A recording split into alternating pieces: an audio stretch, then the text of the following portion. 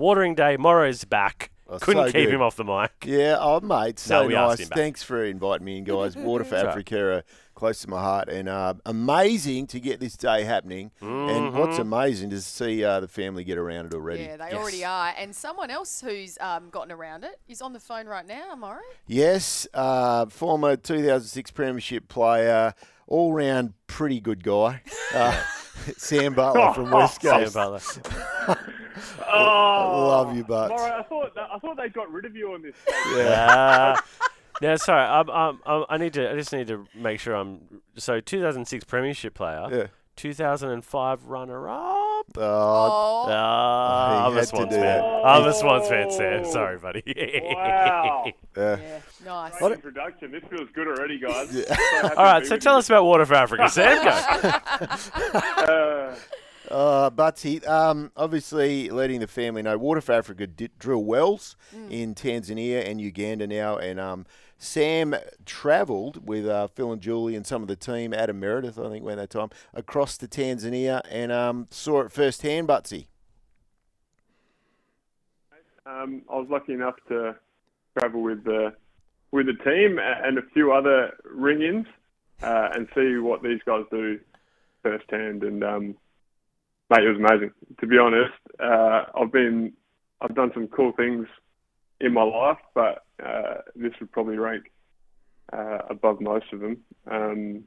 Just to see the impact, to learn a bit about Tanzania, where we were, and what they go through, I suppose, daily. A little bit about the culture and the great people that they have over there. But, you know, and I'm sure you guys are talking about the stats and the amount of people that are struggling through with dirty water and diarrhea and the kind of and the you know, to put it simply, the deaths that result in it.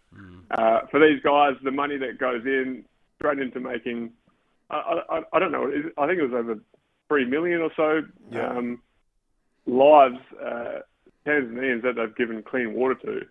It's just a massive impact, and I saw it firsthand, and the joy on families and community spaces where these guys are putting in wells was unbelievable. But see, you're obviously now a father, and so it gets pretty close. And another one on the way. Congrats. That, you know, when you hear those stats, every 90 seconds a child dies for lack of clean water. Is it still, I guess, a bit of a paradigm shift for you to get your head around, you know, the way we treat water here in Perth, and, you know, if our retic's not working, and to think people can't even, you know, don't have a running tap in their villages. Oh, mate, it's chalk and cheese, yeah. And I know Morrow and the wider team with you guys are the same. Is we need to get outside our comfort zone every now and again and be confronted with these kind of things, especially with, you know, not to get too philosophical, but with everything that's going on with the world at the moment, we should be more connected than ever to what's going on, not just in our own backyard. And as you say, when you see firsthand these kids and what they're drinking out of, and we went to one school, I remember they were literally drinking out of the creek that was next to the school, and I tried that water, and it wasn't good. I tell you, it was gritty and dirty and disgusting, and we dug in a well there, and mate, it was kids are running through the water, and, you know, first time they had clean water maybe in their lives. It was. Wow. Mate, it was really emotional and powerful week for me for sure, and great that you guys are raising money for it, because I can guarantee that money goes to helping a lot of people's lives.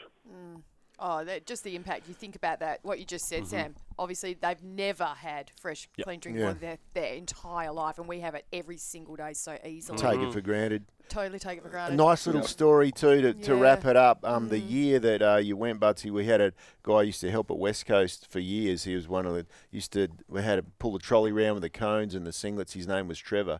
Trevor passed away that year, and before he died, he'd given me a couple of tins. This is what I'd get choked up thinking about it.